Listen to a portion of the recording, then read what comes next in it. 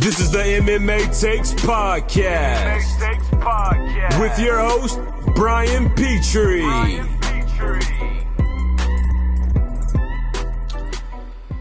Hello, welcome to the show.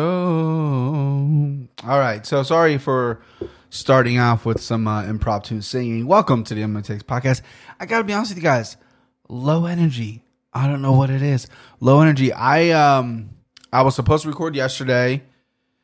I know you guys are probably tired of hearing my fucking sob stories, but long story short, believe it or not, it'll be a long story short. I know I go on and on, but I was going to record yesterday. Used to record on Mondays. Wife works Mondays now, so I got to record on Wednesdays. I typically like recording most MMA shows, Ariel, Luke Thomas, even some of the other podcasts. They record Monday because the recap's fresh, right? No one really wants to hear a recap on fucking Friday. But I was supposed to record Wednesday. I was going to put it out Wednesday right when I got done recording. Got wiped out with a migraine. Had some before that. I had some family, not issues or anything like that, just like some things I had to do for the family. Not a big deal, nothing serious or anything like that. But me just got wiped out with a migraine. I used to get migraines. I mean, I still do, but when I was a kid, they were real bad.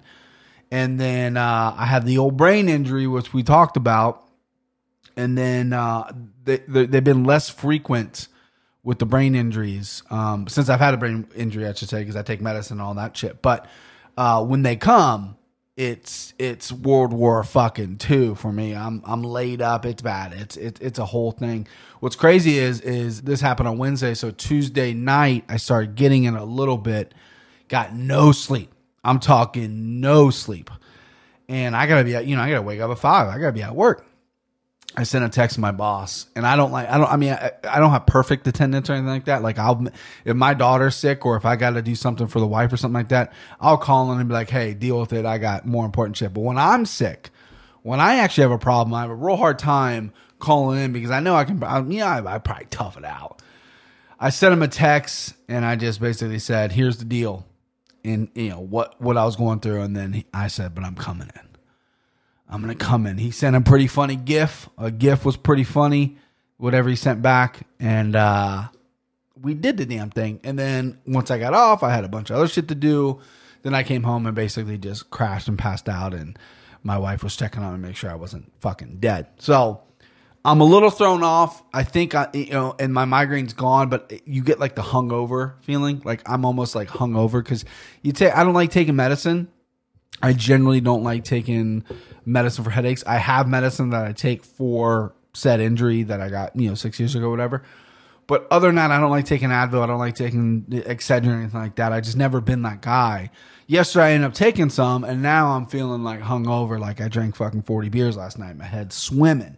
So, a little bit of a low energy, but I got to pick it up. I got my fluids here. I'm feeling good. Wife's making tacos. I mean, it's fucking taco night, baby. What are you down for, Mr. Brian? We got a longer show here. It's gonna be a 2-parter. Again, UFC Minneapolis is this weekend. I was going to obviously release 2 podcasts this week. I was going to release the general whatever recap Greenville, go over some news, and then Friday put out the Pick'em podcast. This will be a double podcast, so we'll start with some of the topics. We'll recap Greenville. We'll go over some of the Luke Thomas stuff, some of the Chael stuff, and then we'll head into the pick. So I'm going to try to keep it under an hour, but I can't promise that because we're already 4 minutes in and I've been talking about fucking nothing. But that's it. Yeah, and that's the thing. It sucks. I love recording. I love doing this. I love being in front of the microphone, talking to you guys, talking MMA. I wanted to record yesterday. Wednesday's like my day. I had notes planned out. Was gonna have maybe someone on, and it all kind of crashed down. But then that's the way you got to do, baby. Now, if I was getting paid for it, if I was getting paid some money, whether either sponsors or someone hired me to whatever the case might have been. Daddy showing up for work, right? Might not have been the best show. I might have been a little delirious. Might not have been making much sense, but maybe that might be the best show. You know what I mean? It is what it is. But yeah, so I'm doing this for my own volition. I'm trying to get the numbers up. Numbers are great. They gone up a little bit. A buddy of mine helped me out in the Reddit forum. We'll talk about Luke Thomas here in a minute, but yeah. So I gotta do this. This bothers me. So I make all my font big so I don't have to fucking squint to read it because I'm 1,000 years old. Oh boy. Undo. Okay. I just deleted all my notes because I'm trying to make it. Okay. All right. So we'll go into UFC Greenville was this weekend. Yeah, boy, did pretty good. I went 9-2 on my picks. Woo! 2 underdog hits. Would have been a third one if Rob Font would have fought. 11 fights on the night. I got to tell you, I thought I was going undefeated. I really did. I lost the final 2 fights in the night. I thought I was going 11-0. I think I've gone 13-0 before. Is obviously my personal best, but that was forever ago. Now that you're betting and I'm trying to bet, pick underdogs and whatnot. Obviously, a perfect record's crazy. This is actually a lot of handicappers. A lot of people prior to this event were talking about how hard this card is. This is such a hard card to pick. Blah blah blah. Well, your boy went 9-2, so it wasn't that fucking hard for me. Kicking off the night was Deron Wind. See, they shuffled around, so my paper's different. So we're just gonna go off my paper. Sorry. Andre Ewell versus Anderson Dos Santos, great fight. Andre Ewell, I had that fight right. I had him winning. He was a pick'em, I believe, and I think he became a slight favorite at the night, so that wasn't an underdog pick. Andre Ewell looked great though. I mean, he's in shape. He's tough. He's got weird angles. He lands a lot of shots. He dropped Dos Santos quite a few times. Dos Santos is good, but he's not like great. He ended up coming back and winning that third round. Andre Ewell obviously has a little bit of a problem off his back. He's not like a crazy good submission artist. I don't think he's incompetent, but I mean, obviously his game is cutting those weird angles and throwing those shots. He's really long for the division. He busted up Anderson Dos Santos pretty good. Really enjoyed the fight. That was a great fight. Andre Ewell, another guy really to look for in this division. I think he's interesting at bantamweight. I think he's long for that division. I really think if he can clean up some of his wrestling and clean up some of his ground, I think he can be a problem because he's very awkward. And those are the guys that do really well in anything. If they have their own developed style, it's hard to train for that. So I got that one right. Next up, Deron Winn versus Eric Spicey. Man, this scared me. Deron Winn was my lock of the night. He was a huge favorite. Spicey made it interesting. Spicey hurt him several times with knees. Deron Winn, a lot of Tyson comparisons going out there. I can see why the Tyson's comparison because short guy, got to work your way inside. I think he broke the middleweight record for most significant strikes landed. But Eric Spicey doesn't have the best chin in the world. No, not taking anything away from Eric Spicey. I don't think it's like he's chinny or anything, but he's been put away before. So he obviously got rocked a little bit in that fight. And maybe it's his maturity for him coming back and whatnot. But fight didn't hit the ground at all. Deron Winn did not use any of his wrestling because Spicey's really good on the ground. It was interesting though. Like, if I was Deron Winn's corner, I would just be screaming, why are you letting him get in a clinch? Every time Spicey got in a clinch into his knees, he hurt Deron. Deron stepped in the pothole a few times. He backed up and definitely didn't like getting fucking kneed in his goddamn face. I thought he looked really good against Tom Lawler at 205. He's 5'5", right? Some places have him listed at 5'7". Some people, I think the UFC's got him at 5'6". The guy's 5'5". 5'5" at 170. At 185. There's some big boys in that weight class, right? And I'm not saying Deron Winn is a small boy, but there's gonna be some problems I see at one. Even if he goes to 170, 5'5" at 170, it's still. Paul Harris is what, like 5'9", 5'8", maybe, and he's built giant. He's like, tree stump or whatever his fucking nickname is. So I don't think going down in weight, I think someone asked him if he's going to go to 170. He's going to cut a lot of weight. He's a thick guy. I know he cuts weight for 185. He walks around well over 200. He looked good though. The jury's still out, though, on him. I thought he might have looked a little better. Next up, Molly McCann versus Adrian Lipsky. Molly McCann was a plus 215 underdog, and we hit it, baby. We got the underdog money on that one. Adrian Lipsky's a very attractive woman, a very beautiful girl. Molly McCann, though, I think was a little more well-rounded, and she fought really great. The stand-up was pretty even, and then Molly McCann would end the round on takedowns. And then towards the end of the fight, excuse me, bug flew in my mouth or something like that. What the fuck happened? I got a gunshot in my mouth. Adrian Lipsky, towards the end of the fight, was putting together a little more and definitely hung tough. She's very, very incredibly tough. But Molly McCann, I just saw her winning this fight top to bottom. She got huge cheers in the crowd, and that's an underdog hit for your guy. Drink a little water there, try to get that out of my throat. Next up was Alan Crowder versus Jairzinho Rozenstruik. God, I love saying the guy's name. I thought Crowder was some value here, but I had Rozenstruik winning 9 seconds. It took him 9 goddamn seconds to knock out Alan Crowder. Jab, finish on the ground, over. Jairzinho's an interesting guy at heavyweight. Don't put him in there against a wrestler just yet, but you put him in there with like a Derek Lewis coming back. That'd be fucking interesting. You put him in there with a Francis Ngannou. You know, if the Ngannou stumbles or if Jairzinho starts winning a lot more fights. I mean, there's a lot of interesting things in there. The guy's a good kickboxer, and not great on the ground, but he'll get there. I don't know where he's actually training out of. I don't know if he's from a country I've never heard of. So there's that. So I would say where he's from, but I've never heard of the country. I'm embarrassed to admit that, but it's true. Jairzinho, though, again, looked great. 9 seconds. I mean, what the fuck are you going to do? I think he's a little disappointed. Like, really? That's it? But it'd be interesting. Keep an eye on him in that heavyweight division. Next up, Matt Wiman versus Luis Pena. Poor Matt Wiman Ariel Helwani was shoving him down all our throats all week. I know he hasn't fought in 5 years. He's a legend in the game. He was on The Ultimate Fighter. He fought Spencer Fisher in his debut. He's been around for a long time. Interesting guy. I said he's really weird. He is a very strange bird.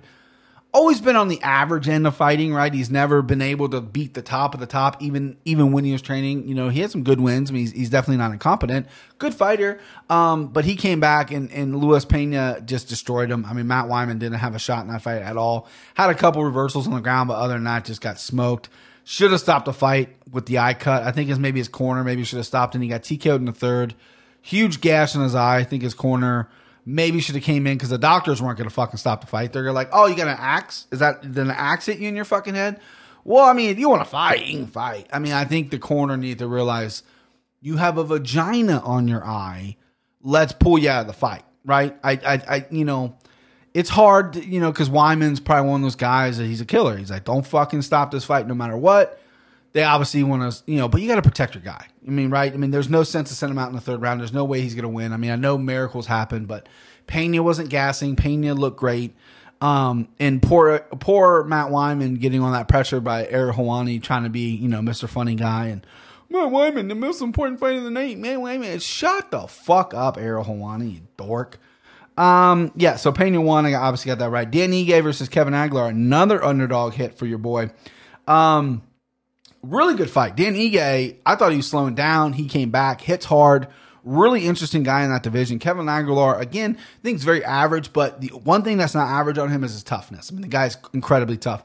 Got hit with some big shots. Could he easily got taken out of there and did not. Fought his way out and then came back a little bit, roared back. I thought Ige was slowing down towards the end of the second round. Third round was great.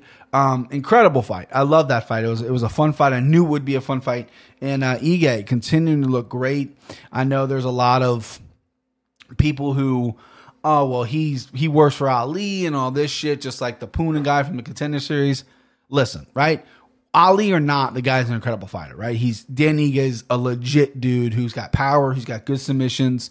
I think when he starts getting to the tippity top of that division, which I think is going to be the next steps, top 10, top 5, top 8, he might need to work on his cardio just a little bit. I think he did slow down. I think he was trying to take the round off, and Aguilar sensed that and kind of roared back a little bit. With that being said, Ige was pretty much in control of the whole fight, but that's the things I noticed. It's just things I notice. But I think if Ige is going to the top, I think he needs to work on his cardio just a little bit. I know he's at a good camp. I think he's at Extreme Couture or Syndicate. He's in Vegas somewhere. I actually don't know what camp he's out of. Next up, we got Ashley Yoder versus Yuri Kondo. No analysis because I literally told you to take a fucking, basically a bowl of spaghetti, throw on the wall, whatever it sticks to. That's who's going to win. But Yoder dominant. She, out-grappled Kondo quite quite easily and got a good win there. Kevin Holland versus Alessio DiCiccio. Pretty rough decision for DiCiccio. Hasn't fought in a while. He's got a very underwhelming style. He clinches you. He tries to get you in the clinch with some knees and stuff. And Holland wasn't doing anything. Holland talks a lot. I think he was saying some shit about someone wanting to wrestle him, and he was, stand up with me. He was trying to wrestle DiCiccio. I mentioned it before. Holland's kind of a weird guy. Okay, got a little bit of a brain problem. He's got a weird personality. I don't want to say a fighter has a brain problem. That's not, because that's. I don't want the word to get out that he's a brain problem. Be like, oh, well, you said he had a brain problem. You can't fight. Oh gosh, I gotta watch my words. Anyway. I haven't been super impressed with Kevin Holland. Talks a lot though. Interesting guy. People are kind of gravitated towards him. I thought this was the first fight I lost on the night, right? I literally had a tweet set out like, well, it was a good run, boys, or whatever the fuck. And then they announced Holland won, and I went, his post-fight speech was okay. I guess this is how you get fans nowadays. This is how you do it. But if you don't come off likable, then you're going to come off like an asshole. But I think he's a likable guy. I just wasn't impressed by his performance. I need to add a little GSP audio in there. Wasn't impressed by your performance. Next up, Andrew Lee versus Montana De La Rosa. Great fight again. This fight again, I thought De La Rosa looked great in the beginning. I tweeted out like I might have missed this underdog. She's a plus 180. Really good grappling, really good just overall pressure and tenacity. And both these women are very evenly matched. Andrew Lee, though, has a next gear, right? She showed the next gear, right? She's the real deal. She's really, really interested in this flyweight division. She's going to be fighting Valentina Shevchenko, and probably by year's end, beginning of next year, 2020, she'll get one more fight, then they might match her up with Shevchenko. This girl's a real deal. I like Andrea Lee a lot. She's tough. She's got a chin. She's good on the ground, and she obviously took it to the next gear, which is what you want to see, because this was a really good fight. Montana De La Rosa is no chump. She's a real deal. Final two fights, which I got wrong. So I got all those fights right. Final two fights I got wrong. I want to apologize to Randy Brown on the Pick'em podcast. I said that not he was a rat by any means. I have nothing against Randy Brown, but that the line was a rat. A lot of people picked the underdog on Randy Brown. I didn't see it. I didn't know how he could beat Brian Barberena. Well, he went out there and showed me how he can beat Brian Barberena. Kept his distance, kept working the body, stopped Brian Barberena in the body. Brian Barberena's great chin, right? When a guy's got a great chin, what do? You go to the body. Front kicks, body shots in overtime. It just broke him down, and he folded. And I was shocked by his performance. He looked great. Took a couple shots. Nothing crazy, and really mixed in a really smart game plan. And yeah, I didn't see that coming. He was a pretty hefty underdog too. He's a +2 something underdog over Brian Barberena, which I didn't like how high Barberena was, but I was very confident in that fight. And so I'd like to apologize to Randy Brown for insinuating that if Brian Barberena landed any punch, he was going to knock him out. So I don't apologize often, but I feel guilty because obviously I missed the underdog, so I'm mad at myself. But also, Randy Brown fought a great fight. He really did. He came out there and mixed a lot of things up. Barberena, obviously, he's not the top guy in the world. I like saying his name, too. I've said his full name like 100 times. But Randy Brown, again, came out, looked dominant, looked great, and really good fight. And the main event was Renato Moicano versus Chan Sung Jung, a fight I got wrong as well. Shocked by this one, if I'm being honest with you. I'm a Moicano guy. I was very high on Moicano. I had him beating Jose Aldo when they fought. Obviously, that didn't happen. I actually had him losing to Calvin Kattar. This is what surprises me is Calvin Kattar is a guy everyone loves in this division. His only loss is to Moicano, a dominant loss. Moicano picked him apart with leg kicks and whatnot. Then he goes against Aldo, and a lot of people, he was the favorite against Aldo. Aldo's lost it, blah, blah, blah, all that shit. Aldo goes out and TKOs him. So I figured, okay, this guy's going to come out and he's going to train well. And Chan Sung Jung, again, could have been underestimating him. But he came out well prepared. He just stood in front of Moicano. No footwork. Just stood right in front of him. I was like, okay. And knew his game plan from the get-go. Moicano didn't really dance around, didn't throw any kicks. Kind of stood in front of him as well. Threw a shot. Korean Zombie, Jung, boop, slipped it. Beautiful right hand. Perfect, pitch perfect right hand. Dropped him, finished him on the ground. Crazy stuff. I mean, it really was. I was shocked. I couldn't believe it was over that quick. Chan Sung Jung's really turned a corner in his career now. I think the 2 years off, and now that he's hungry, I don't like that he's calling for a title shot. I think use a little bit of self-awareness there, Zombie. You're obviously not getting a title shot at 145 right now. You got to beat somebody to do it. Wakanda definitely a somebody, but your last fight was a loss. Before that, you were gone for 2 years. Let's get another win or two before you try to jump the line at 45. There's some interesting guys at 45, right? Him and Edgar were supposed to fight forever, guy. I don't know which one got hurt, so they end up not fighting. Probably Edgar, I think, right? And then Yair stepped in. But I'm super impressed with Korean Zombie in that performance for him. Beautiful right hand, just gorgeous. I think he's really matured and became a really solid fighter, and he's a tough out. He's a tough guy. I mean, if you remember in the Yair fight, he was winning the fight. I mean, he looked great against a real young, up-and-coming dude who's crazy kicks, crazy techniques, and he stood his ground and really won that fight. So that's a fight. Again, Zombie was a underdog as well, and I missed that. So I'm upset when I miss underdogs, right? That other people get. The Randy Brown one I feel a little more upset about because I didn't have nice things to say about Randy Brown particularly. But, it is what it is. I mean, he's a New York guy. He's thick skin. So that was usually UFC Greenville. All around good card. First time in South Carolina, I think, right? So that was good. So also that weekend or last weekend, what happened was the bare knuckle fight, BKFC beating stinks. Oh, it's the worst thing ever. I didn't spend money on it. I allegedly found a link and watched most of it. Right? So boring. It's so fucking boring. It's these guys going out there bare knuckle, right? And I love boxing and I love fighting and stuff. I don't love bare knuckle. I think it's a little brutal. I think I'm not a big fan, and this is hard to believe because I love MMA. I've been watching it for so long.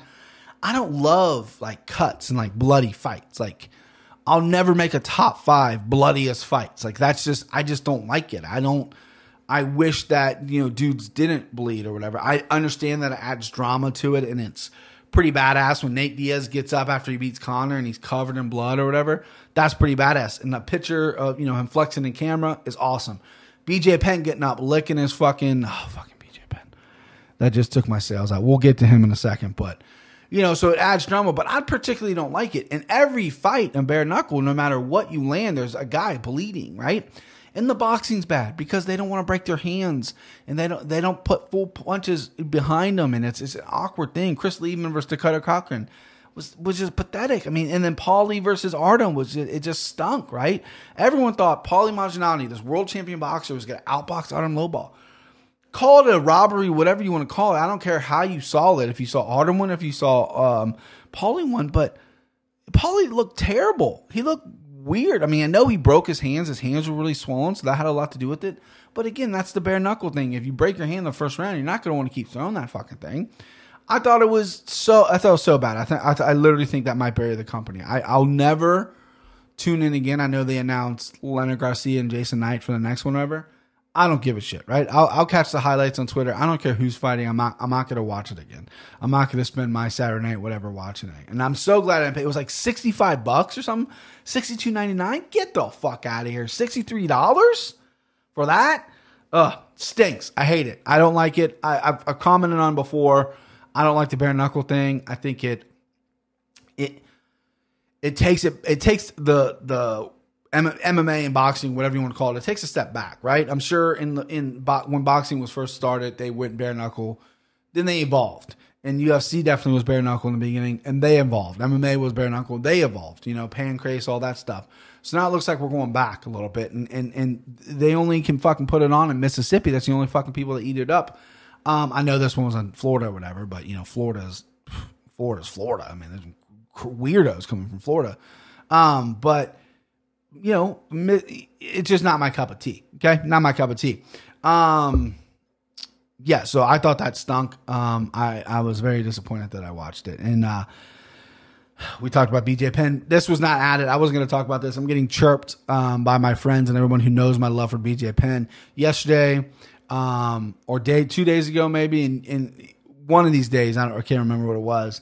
Cause yesterday was such a wash for me with my headache or whatever, but I was getting chirped. He was in Hawaii. I think he was in a Hawaii strip club or bar, and there was video of him like fighting a bouncer, but it was really weird. He was apparently escorted out because he was very drunk.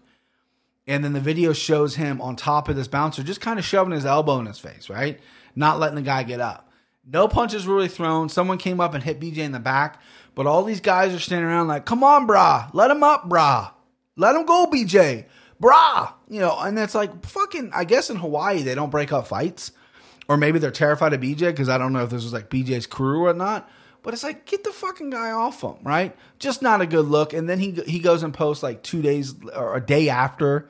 And this must have been, this couldn't have been recent. This had to have been a little bit ago. But you get cut, you know, Dana White let's start from the beginning. Your ex-wife, ex-girlfriend, baby mama, whatever she is, accuses you of all these horrible things, right? You're drunk, you're a drug addict, you're abusive, your kids hate you, blah, blah, blah. Then you come to MMA, or come to the UFC event against Clay Guida, say you're fully rejuvenated, you want to fight for the title. Look like shit. Then after the fight, Dana White goes, I can't book this guy anymore. And now this video comes out. I mean, I don't know. It's hard. It's hard because I love BJ. I really, really do.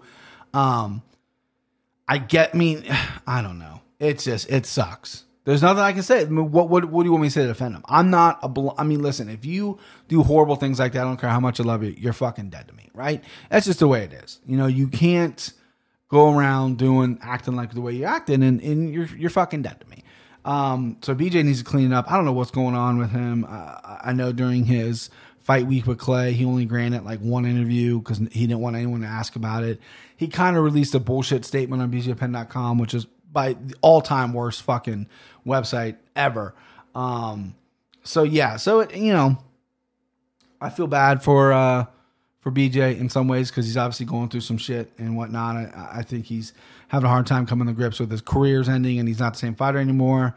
And on top of that, obviously he likes to drink. And then, but the more and more, if more videos like this comes out, the more and more, you know, not like I don't believe his wife because I don't think she would lie about something like that or anything like that. But the more and more you see videos like that, the more and more you go, okay, so what she's saying is more and more true. The evidence is stacked against him because he denies everything.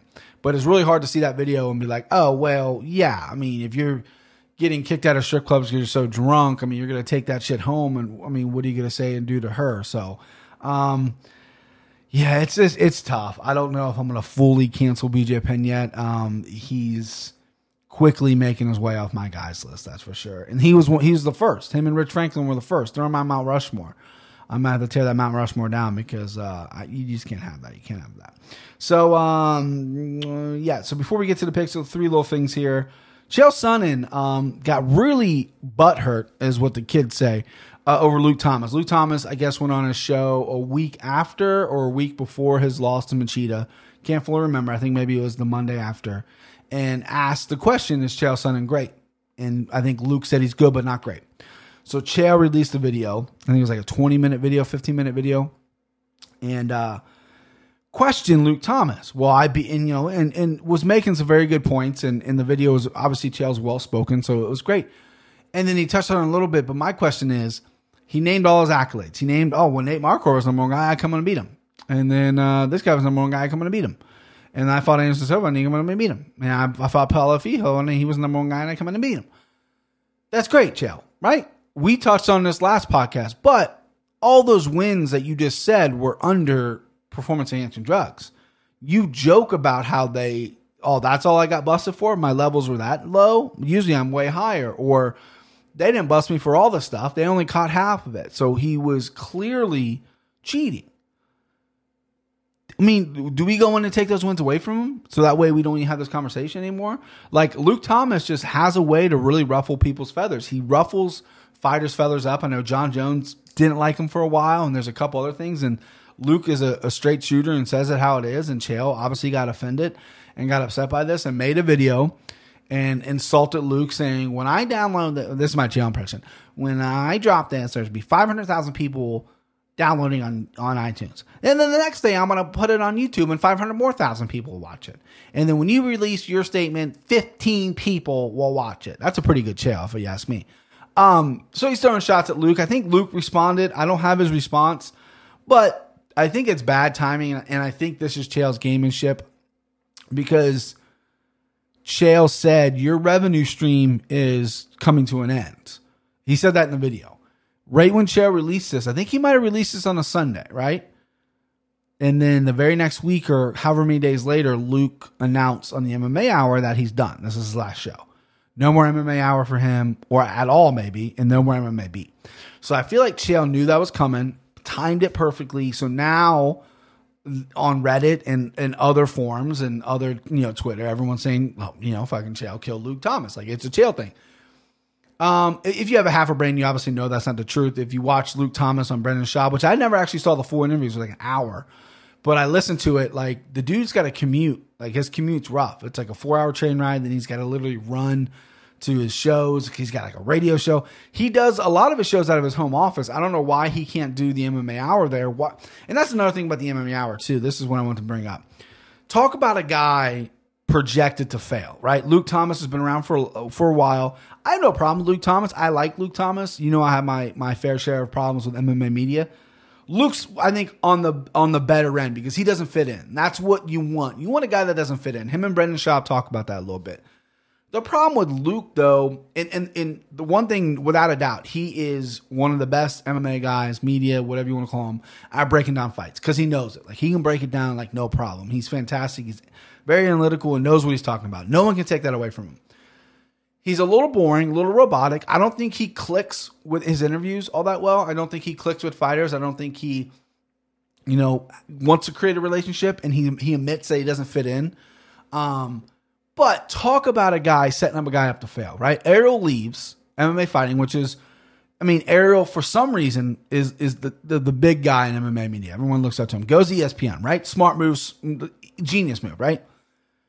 They run the MMA, and again, this has to be the fact that, like, when I was talking about I like to do the podcast on Monday, they want to run an MMA podcast on Monday because the fight just happened a day prior, right? Or 2 days prior, excuse me. So they want to run that as early as possible. So Ariel went over to ESPN and did the same exact show. His set is almost identical to what he was doing on MMA Fighting in the MMA Hour. Then they just throw Luke Thomas in there. They don't fucking change anything. It's the same show, just with Luke Thomas, right? You're getting a little bit of a different point of view. Luke's different than Ariel, but the set's the same. Everything's the same. And Ariel's over on ESPN doing crazy numbers. And if you go on Twitter or whatever, when Luke was live streaming on Twitter, he'd have like 58 views. 58 people were watching the show.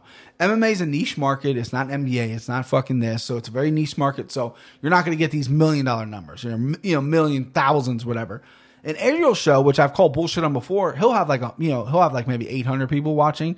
And then when it's over and you click like, oh, the show's over, how many people watch this? It'd be like 700,000. It's like, my ass, there was 800 people watching 2 hours ago. What are you talking about, 700,000?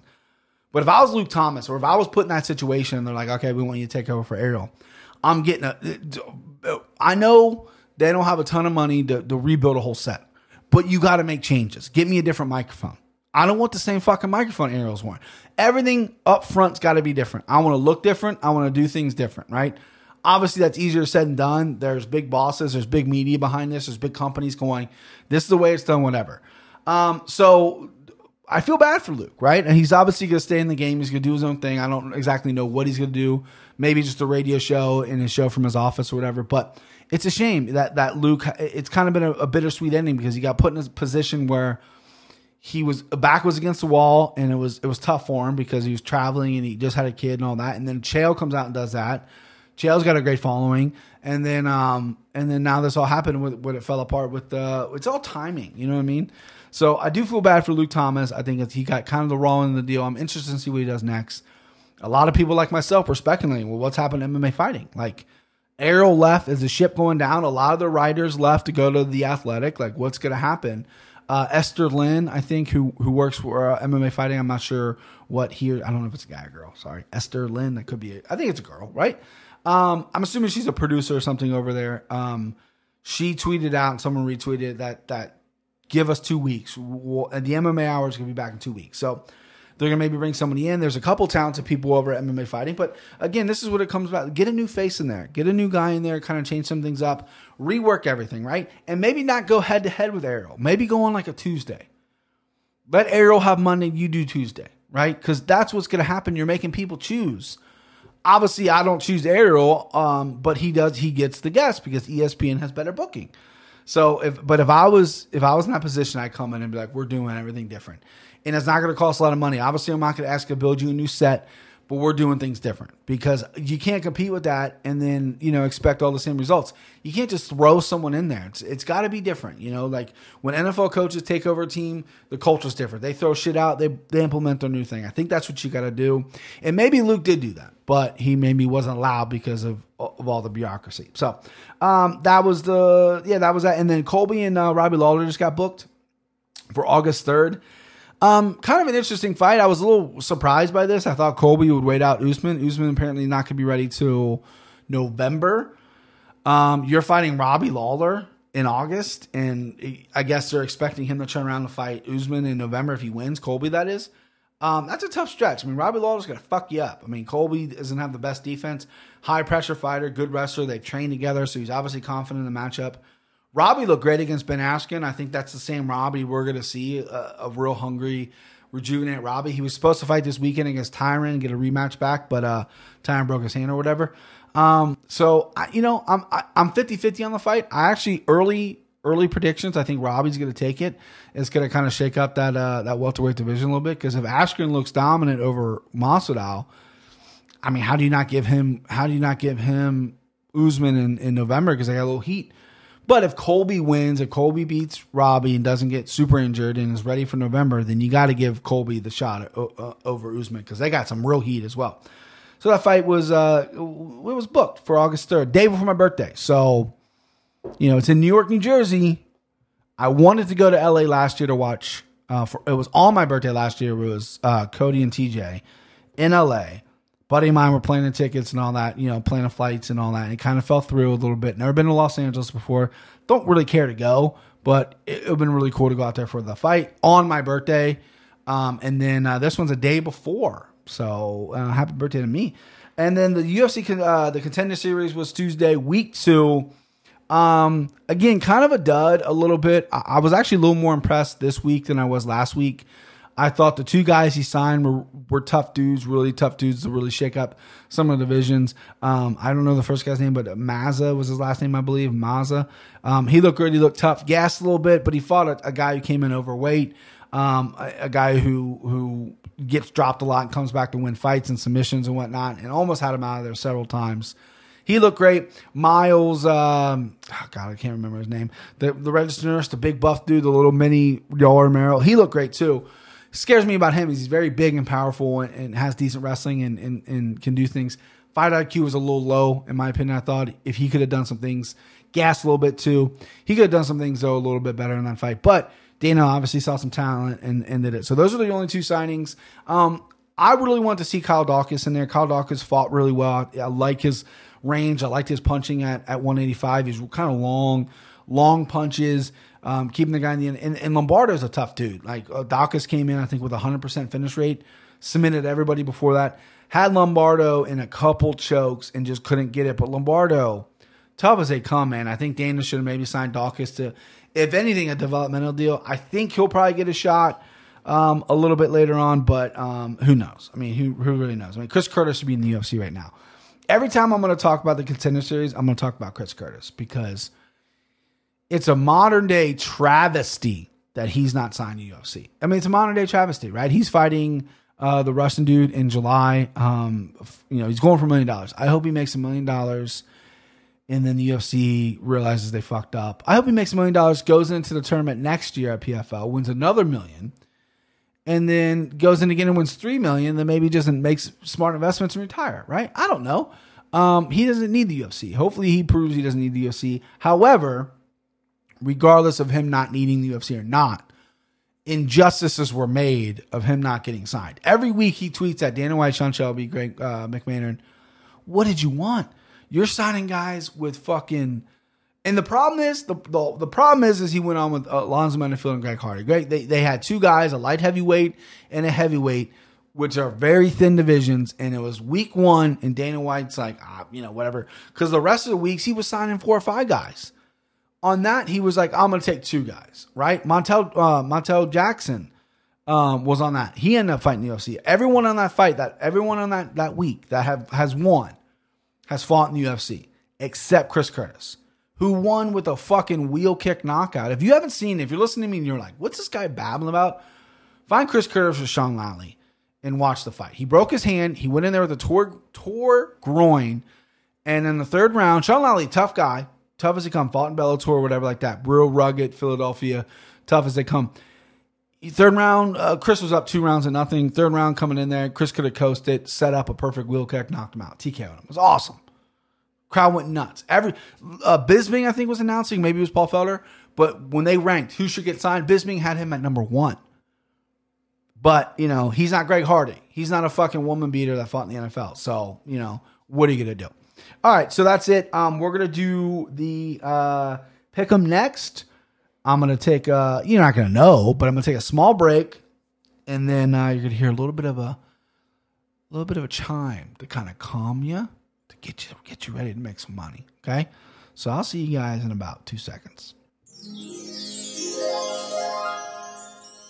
Oh, that's lovely. Well, this is the pick'em part of the podcast. Welcome. June 29th, baby. UFC Minneapolis. Do I say Minneapolis weird? Minneapolis? I feel like I say it weird. I don't know why. Minneapolis, Minnesota. Am I saying it right? I feel like I'm saying it wrong. Are they even in Minneapolis? Yeah, you fucking bet your ass they are. Okay, this weekend, Ngannou versus Dos Santos. I'm actually really pumped about this main event. I think this is a fight that should have been signed. Not should have been, but it was inevitable these guys were fighting. And I've always done it Dos Santos. And Ngannou's so scary. And the guy's terrifying. I mean, it's just, he's just so big, so fast, so strong, and powerful. And I mean, he's literally getting better every second, right? I think losing to Stipe and then throwing that dud, which I think was way worse. Stipe was a competitive fight. Stipe just out-grappled him and toughed him. The Derek Lewis fight was the worst. He didn't throw a punch. What are you doing, right? That was the worst. I think he learned from that. Now he's like, fuck it. I'm going to go out there and be a fucking killer. So we got some good fights this week. Let's kick it off with Maurice, head in the heavyweight division, with Maurice Green, who is 7-2. He's a -150 favorite versus Junior Diaper Baby Albini. He's 14-5. He is a +120 underdog. I don't love either of these guys. I'm going to go ahead and be honest with you. Maurice Green, a guy who is getting a little hype because he's tall, he's big, had a decent performance over Jeff Hughes his last fight. I think he's got a submission. I mean, he didn't win the Ultimate Fighter on the heavyweight, but he won on the finale, submitted somebody. Decent triangle off his back. Big, tall, long guy. Doesn't have crazy power. I think he's getting better. He's 7-2. He's got a decent record. But it's not a guy that really jumps off the page with me. You cut over the Junior Albini, who came on the UFC, had a nice little win, and then wore that diaper against Arlovsky, and then just basically ruined his career. I believe his last time out, he got knocked out by Jairzinho. I think that was his last fight. Let me double check on that. He has since not worn the diaper, which is good. So yeah, he's got 3 losses in a row. Alexei Oleinik, Andrei Arlovsky, Alexei Oleinik, and then Jairzinho knocked him out with punches and kicks. He's only got 1 win in the UFC. That was over Timothy Johnson by punches. So he's 1-3 in the UFC. So let's just, even at the heavyweight division, let's just say this is his last fight. I mean, it's got to be, right? You're 1-3. If you go 1-4, see it, right? And you wear a diaper? You wear a fucking diaper? Yeah, this is you're going to be dumb after this. After that being said, I'm a betting man. As you guys, hopefully you guys know at this point. Whoever the underdog in this fight was, I was going to pick, right? I think the line's pretty close. I understand when Maurice is the favorite. He has all the intangibles on paper. Albini hasn't won a fight since fucking Bush was in office. But at +120, I think Albini can get it done. I'm going to take the underdog in Albini. I know that's crazy. I'm picking a guy with that wore a diaper in the cage and has 1-3 in his last fight, but I just think he's going to go out there, and I think it's going to be an awkward fight. I think Maurice Green's going to try to use his distance. And then I think Albini's just going to be able to take advantage of certain things. I think this fight might be going to the ground. I think Maurice is confident in his back game, and I think he's confident in his jiu-jitsu. I think that's going to be the downfall. I think he's going to be so confident that I'm going to catch this guy that Albini's just going to outwork him on top and eventually probably win a decision. I don't see any finish. If a finish happens, it's going to be Green finishing Albini. I never thought in a million years I'd pick Junior Albini, but with that plus 120 next to his name, it's hard not to. You know what I mean? It's you gotta pick some underdogs, right? If I come in here and just bet all chalk, tell you guys to pick every favorite, every fucking idiot can do that, right? I'm trying to pick the best values for you guys. I think Albini does. I mean, with the underdog, I like him because I just don't think Maurice Green is all that great. All right, next up, you got Emily Spitfire Whitmire, who's 4-2. She's a minus 160 favorite. She is fighting Amanda Ribas, who is 6-1, who is a minus 130, or excuse me, plus 130 underdog. Emily Whitmire is a girl who I've doubted a lot. In her last fight, I picked against her, and she looked incredible. Her grappling looked great. Her stand-up looked great. She looked in shape. I mean, she didn't get tired. I've never seen Amanda Ribas fight before.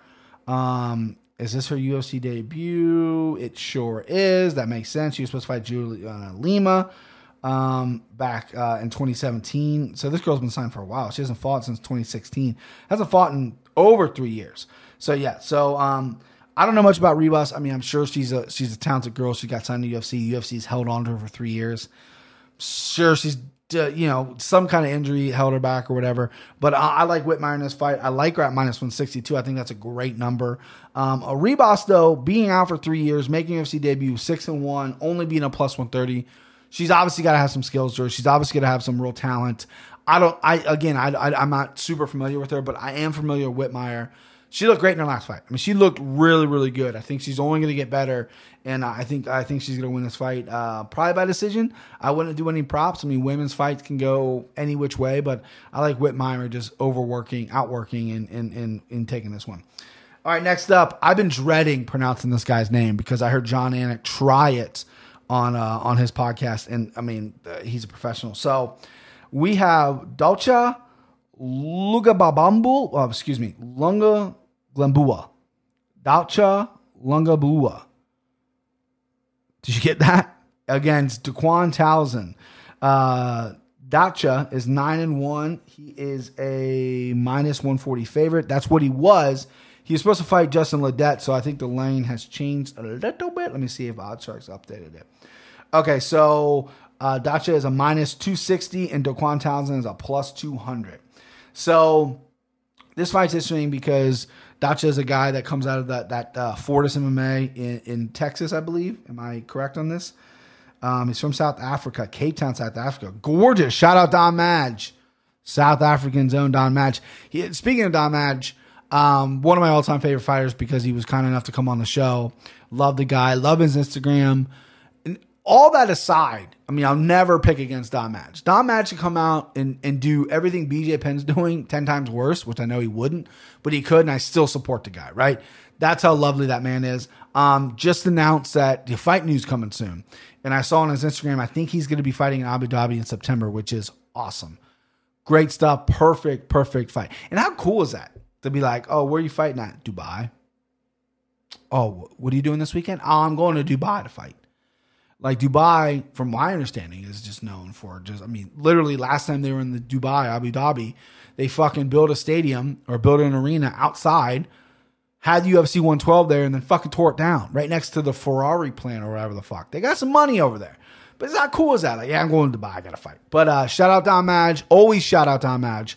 So this guy, but I believe this guy trains out of, he was from the Congo and he's fighting out of Cape Town, South Africa. I could have swore he was a Fortis MMA guy. I could be wrong. I thought he was out of Texas. But anyway, I think he's making, UFC debut. He's got a lot of wins every which way. His only loss is to Norman Wessels by rear naked choke. Yeah, the EFC, that's all fucking South African stuff. So maybe I was wrong. Maybe he's not a Fortis MMA guy.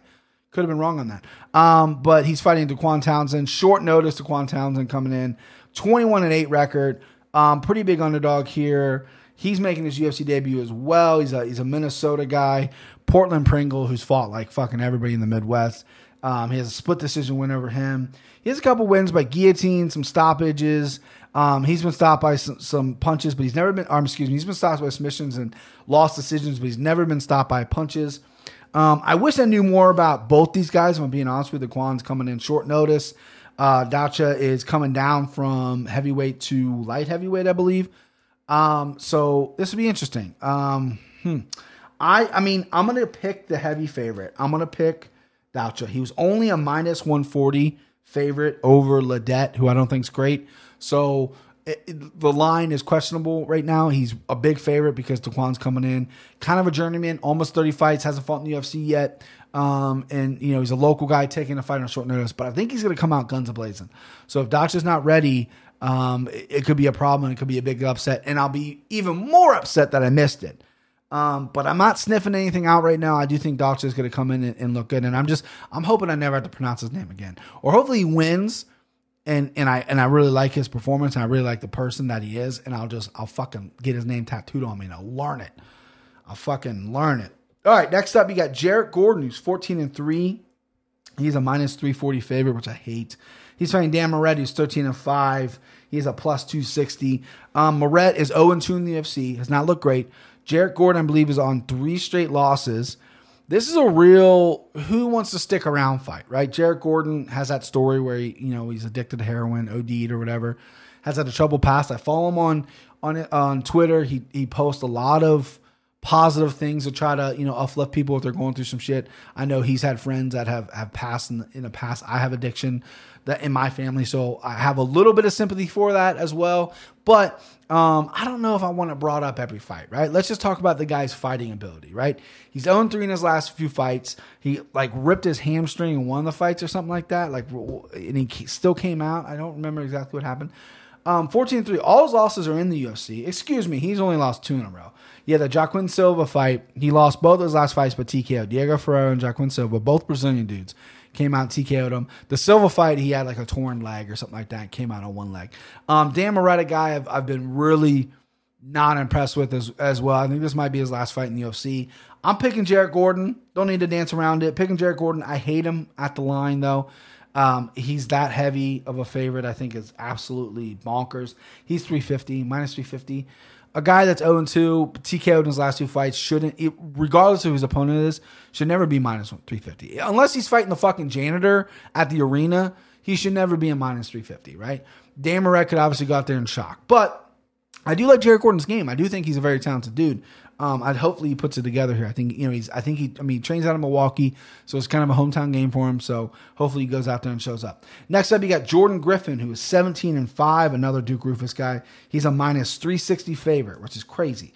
Vince Murdoch, who's 12-3. He is a plus 270 underdog. He is making his UFC debut, if I'm not mistaken. He is a alpha male guy. I need to get on the mic a little more. Sorry, boys.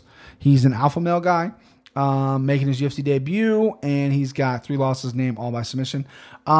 This is right here crazy to me that Jordan Griffin, who doesn't have a win in the UFC, I believe he has a Contender Series win and then a loss in the UFC to Dan Ige. He absolutely does. Crazy that he's this big of a favorite. With that being said, underdog all fucking day. Vince Murdoch I've never seen him fight. But I've seen highlights of him. He's this little fucking pit bull guy that Alpha Male's bringing up. Young dude against Jordan Griffin in his hometown. Jordan's going to have a little bit of a pressure on him because he's a Duke Roufus guy. Jordan Griffin's good everywhere, but he's not great. He didn't look great against Ige. He had that fight won a couple times, but he just couldn't put it together. Looked okay in the Contender Series, but fucking Vince Murdoch's going to come out there and upset him. I'm telling you right now. Lock it in. Plus 270, baby. Let's play that again. That's another underdog pick. Plus 270. I'm very confident in this pick.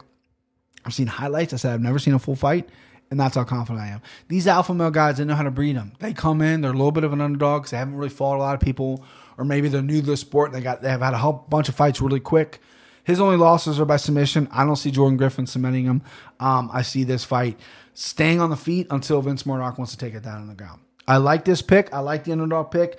Plus 270. I'm going to take that all day. Next up, you have Vincius Moreira,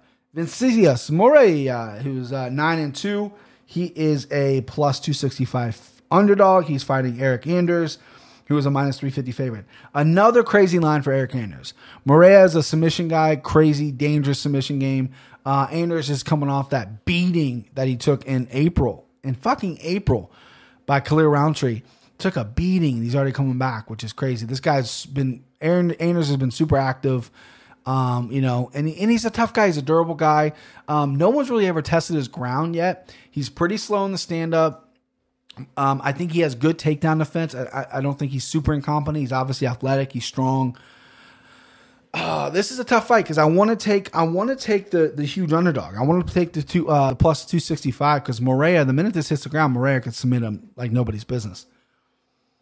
Anders hasn't impressed lately. You know what I mean? I have Anders written down here as the winner, but I'm having like a little internal struggle right now because I'm getting that underdog high. I'm getting that high where you pick a underdog and you win on the money. It's all about money. I'm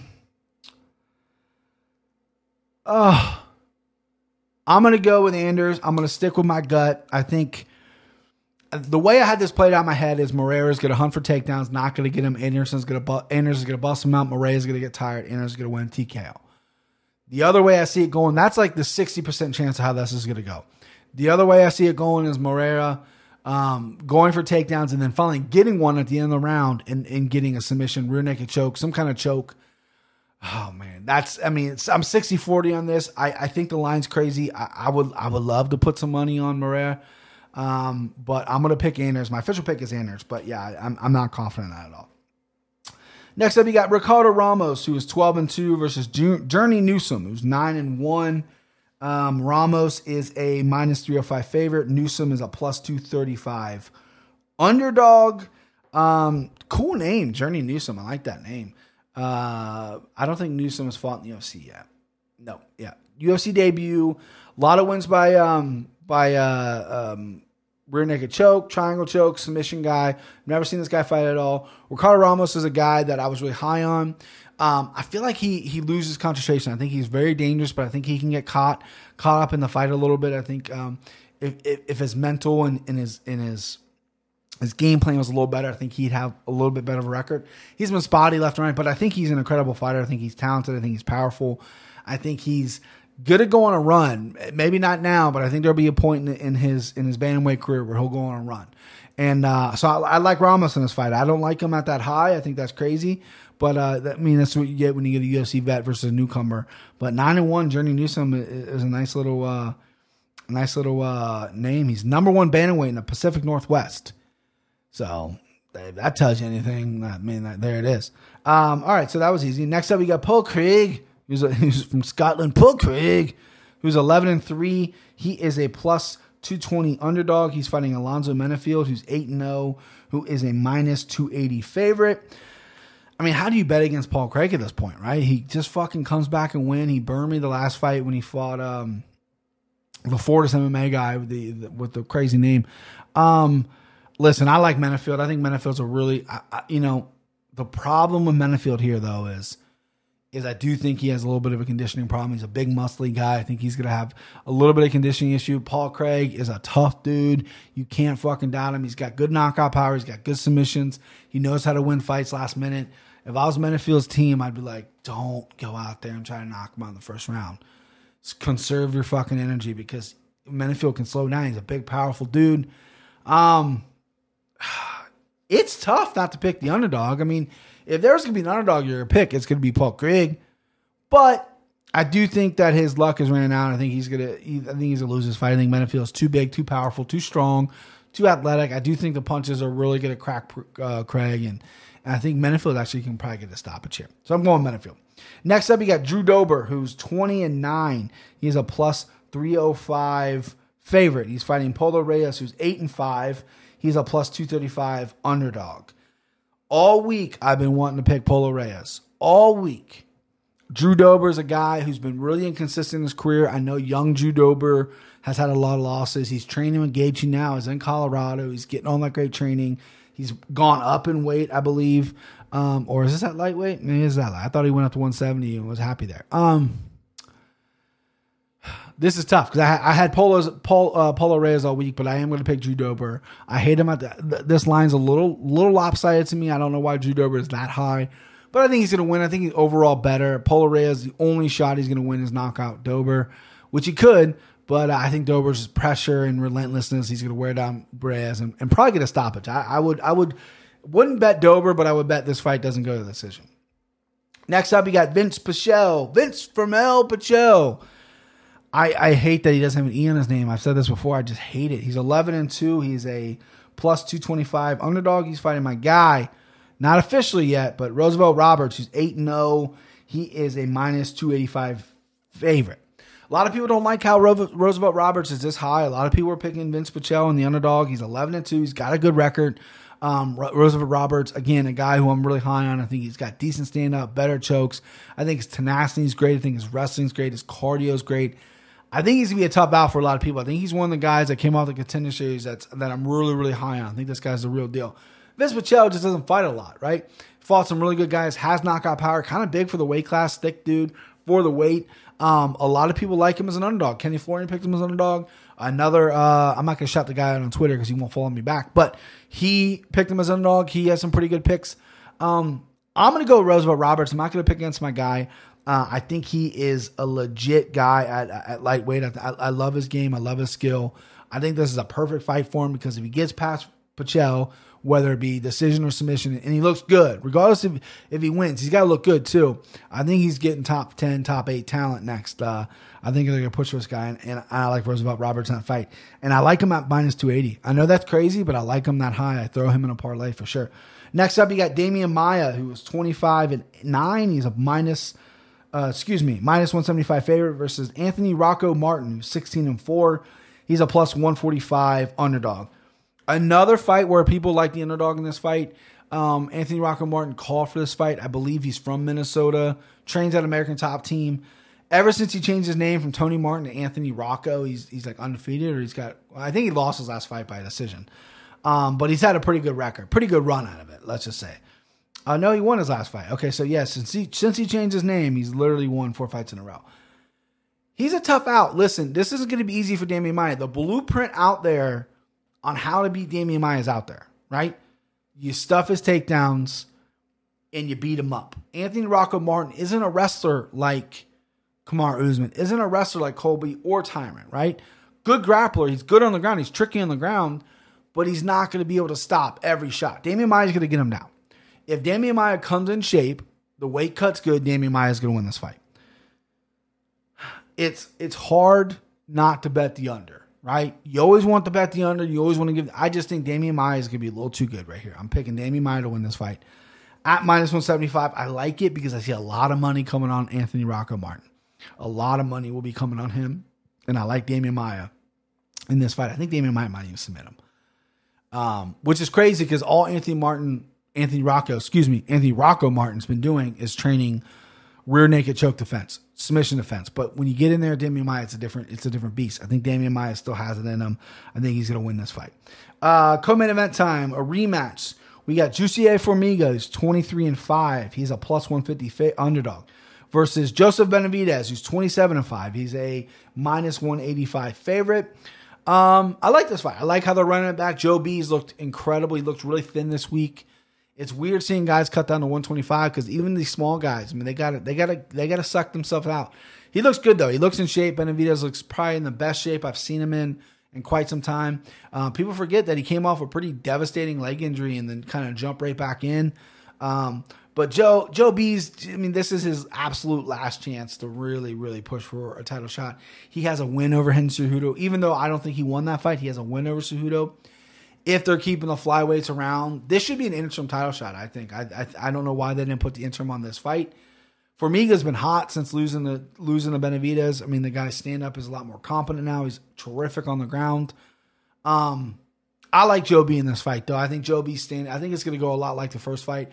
Probably not as quickly, and I don't think Joe B's going to finish him. I definitely see this fight going to a decision. I would not prop bet. I would prop bet goes to the distance for sure. Joe B's just going to be a little too much for him. I think he's not going to get taken down. I think if he's taken down, he's going to pop right back up, and I think he's going to outpoint him in the stand-up. Joe B tends to load up and really shoots big shots, and I think sometimes that is a little predictable and people can see it coming. But I think he's going to be a little more powerful, and I think he's going to come after Formiga. And Formiga isn't a killer on the feet. I think he's very more competent now, but he's not a killer. And I see beat Joe B winning decision here. All right, main event time. We get the big boys. We got JDS, Junior Dos Santos, 21-5, plus 200 underdog versus Francis Ngannou, 13-3. He's a minus 260 favorite. I love this fight. I really do. There's not a lot of heavyweight fights I get excited about besides maybe like the championship fights.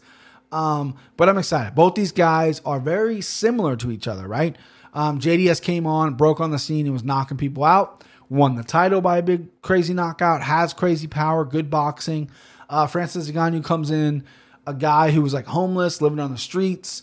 Started training MMA. He's only been training MMA for like 5 years or something crazy like that. And they just realized this guy's a freak of a talent. Hits like crazy hard, super athletic, super fast. That no one, I don't think either. People have taken Junior Dos Santos' punches, right? People have taken them and they've been okay, right? No one besides Stipe has taken a Francis punch and been okay. He sleeps people. He's so powerful. He sleeps people, right? Junior Dos Santos doesn't have the best chin in the world. He's been knocked out numerous times. Stipe got him. Alistair Overeem got him. Cain Velasquez kind of got him. I think those wars with Cain Velasquez really took their toll on Junior Dos Santos. With that being said, by no means is Junior Santos incompetent. If I was Junior Santos, I'd come out, I'd throw a fucking overhand right, I'd set the tone, and then I'd try to get this fight to the ground. I think Francis's biggest glaring weakness is the ground still, right? Cain Velasquez didn't get it done. That was going to be the big test.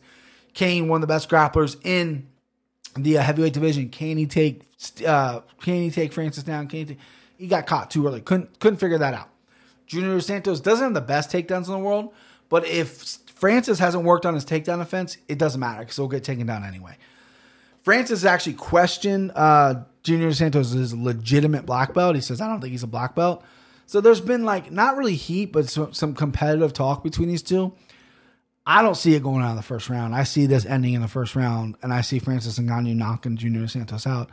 I see Francis Ngannou hitting Junior or something. I think it's going to be a crazy knockout. I hate predicting knockouts like that. I hate predicting these huge, overwhelming knockouts, especially in a heavyweight fight, just like we all did for the Derek Lewis Francis fight when there was a dud. I don't see this fight being a dud. I see Junior moving a lot in the beginning. I see both guys probably feeling it out, but I think the first punch by Ngannou is gonna put Junior out. I think Ngannou, after he does that, I think rematch for heavyweight. You know, Dana White came out and said that he thinks DC after Stipe's got 2 fights left. If DC doesn't want to cut to 205 and fight John Jones, I think Ngannou is going to be the next guy. I think and I think there's some build up there. He knocked out DC's boy in Cain, and I think there's a lot of stories that could be built around that. So I'm picking Ngannou. I like him at the number too. I know that's crazy. I like a lot of heavy favorites.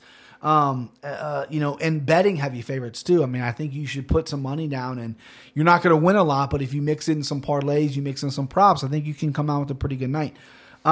So my lock of the night, we'll give you my underdog lock of the night, and we'll give you my lock of the night.